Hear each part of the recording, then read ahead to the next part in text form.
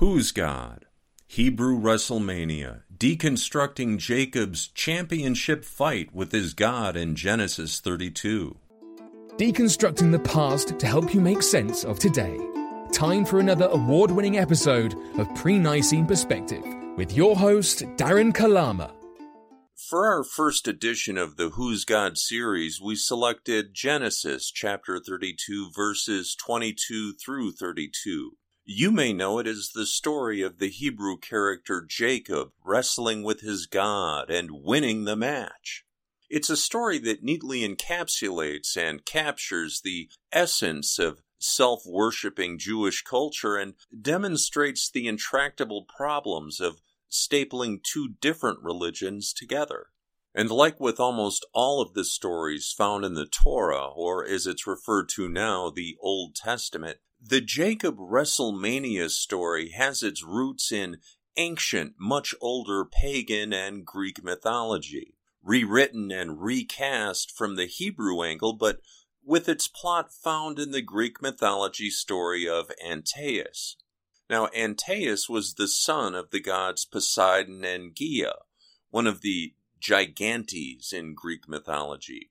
He drew strength from his mother, Earth, and was invincible while he was in contact with her. He would challenge people who passed by his area to wrestling matches in which he always won and killed them in the end. Now, with that backdrop, let's read Genesis 32. Quote, "During the night Jacob arose, took his 2 wives, his 2 female slaves, and his 11 sons, and crossed over the ford of the Jabbok. He took them, crossed over the brook, and carried over all of his possessions. So Jacob remained alone, and a man wrestled with him until the dawn. Seeing that he could not beat him, the man struck Jacob at the hip joint.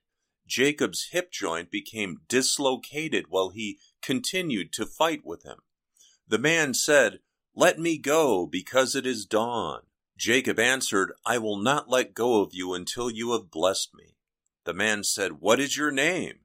He answered, 'Jacob.' The man then said, 'Your name will no longer be Jacob, but Israel, because you have wrestled with God and with man, and have won.' Jacob said to him, 'Give me your name.' He answered, 'Why are you asking my name?' And then he blessed him. Jacob called the place Peniel, because he said, 'I have seen God face to face, and I am still alive.' The sun rose, and Jacob left Peniel limping." Now, this could easily be dismissed as grade school plagiarism written by a group of incredibly self-absorbed and self-worshipping tribes, except for one small problem. This story has been presented as the literal Word of God, and along with other Hebrew tales, was stapled onto the Christian Bible in the 4th century at the Council of Nicaea and called the Old Testament.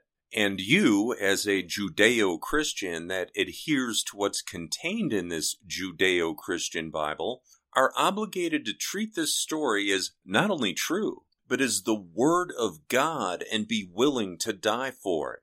But before you allow yourself to be burned at the stake over this, let's briefly deconstruct this fairy tale and see if you feel the same way in a few minutes.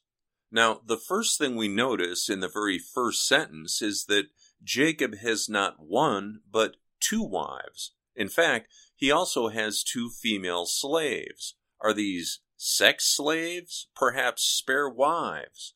Maybe they just help cook and clean. We really don't know. But what we do know is that he has 2 wives.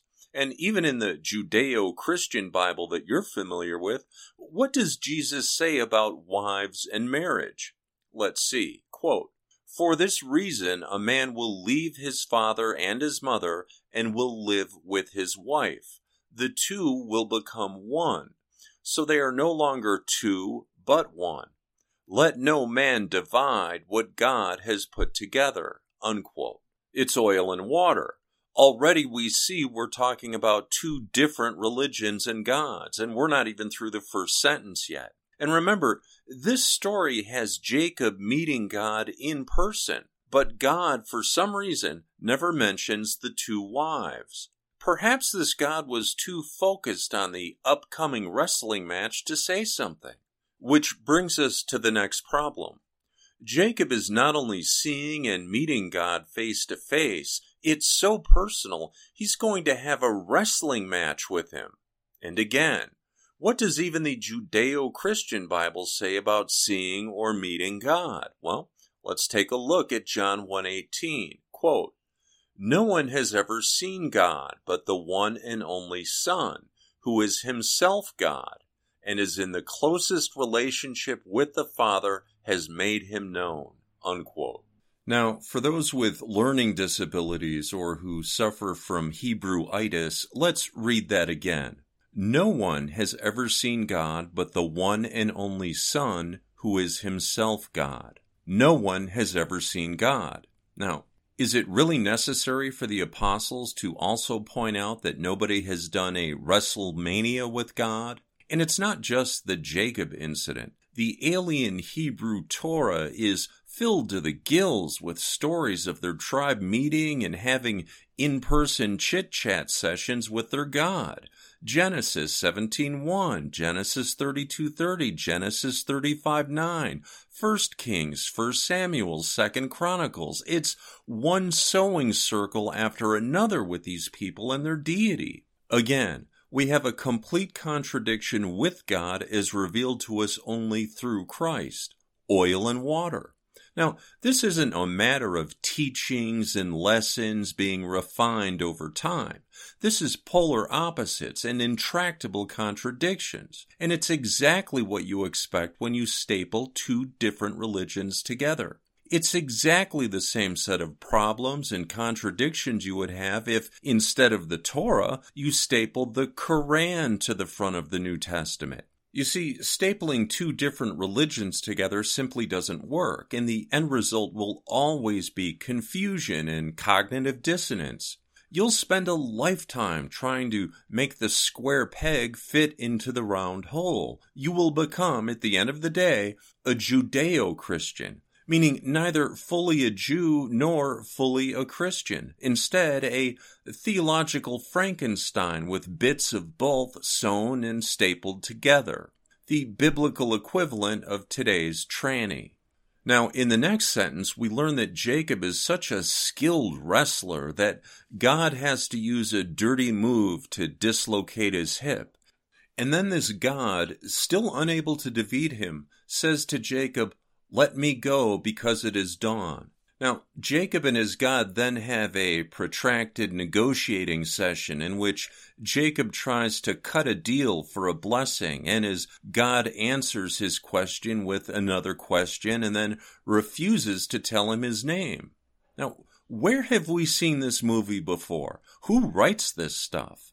Now, sometimes the easiest way to cut through the haze is ask yourself, is this something Jesus would ever do or say? And in this Hebrew Wrestlemania fairy tale, we can flatly say no.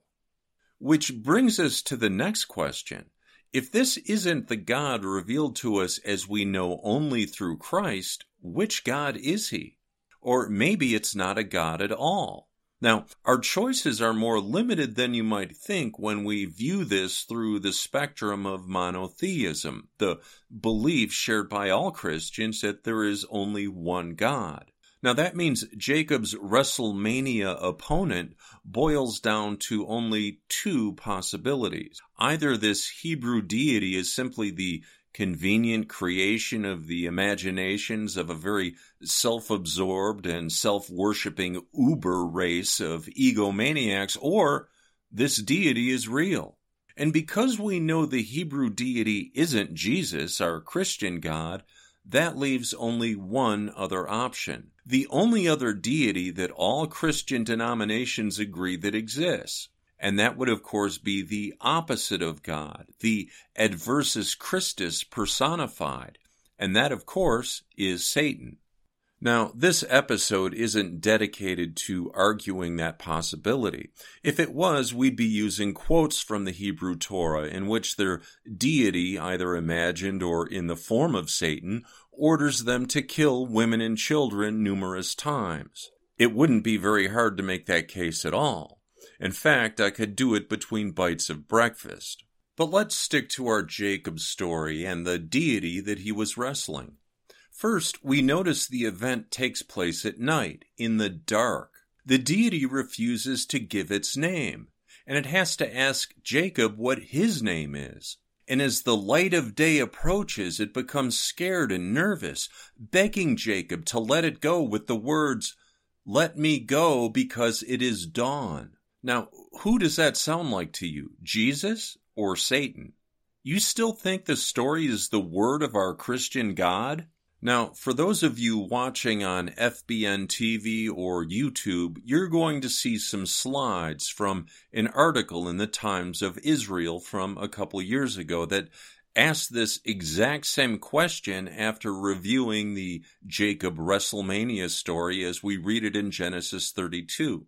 The Times of Israel article is titled, "Did Jacob wrestle God, an angel of God, Satan, or one of his angels?" And by the way, I find it interesting that they refer to Satan as having angels, because as a Christian, I prefer the term demons. But I guess they kind of look at things a little bit differently over there at the Times of Israel. In any event, they deconstructed the story in a similar way that we did, and at the very end, they came to the following conclusion, and I quote, "Considering all this, I think it is most likely that Jacob fought the enemy of mankind, Satan." Unquote. Wow, that's quite the conclusion. Would John Hagee or Joel Osteen or Rick Wiles from True News or any of the other Judaizer TV preachers like to take a moment and explain that to us? Here we have the Jews from a Jewish newspaper based in Israel telling you that the deity of the Old Testament is Satan. And there's many more admitting the same thing. It's not just Darren Kalama from the tiny FBN network saying it. Now, as you listen to the sounds of crickets and silver coins dropping from the Judaizers, let that sink in.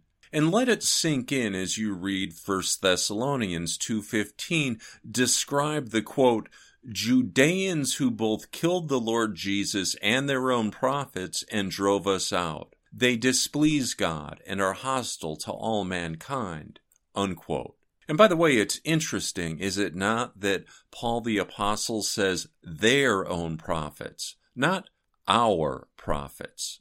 In any event, if any of this is new to you, it's understandable that it might seem like it's a bit much, a little jarring.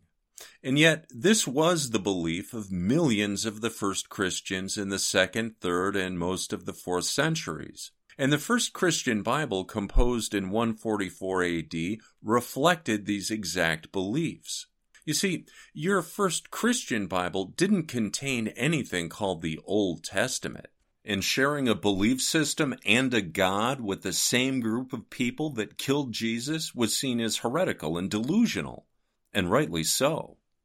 In fact, the most banned religious book in the world reflects the thinking and beliefs of these pre-Nicene Christians. Now, as Christians, we're compelled to not only seek the truth, but to expose lies, false gospels, and Judaizers to the light, just as the Apostle Paul did at the Council of Jerusalem in 48 AD. And the best way to do that is with the firm theological footing of the very first Bible used by those pre-Nicene Christians. And you can get that at theveryfirstbible.org. And by the way, you'll also find a thriving and growing community within today's Marcionite Church at marcionitechurch.org. Given what you've now learned, does it help put the world and the satanic wave it's currently being engulfed by in a perspective that makes a little more sense? You see, the principles and their proxies haven't changed in over 2,000 years. Only your ability to recognize them for who and what they are is what changes. Remember, whether Jacob was wrestling Satan or a figment of his own imagination isn't really your concern. Just as it's not your concern as to what Allah says in the Quran or what Vishnu tells the Hindus. You're not a Judeo-Christian, and you're not an Islamo-Christian. Not your book, not your God. You're a Christian with your own God and your own Bible. Maybe you should start reading it. I'm Darren Kalama, and we'll see you next time on the FirstBibleNetwork.com. You've been listening to Pre-Nicene Perspective. To learn more about the First Bible and the first Christians, visit theveryfirstbible.org.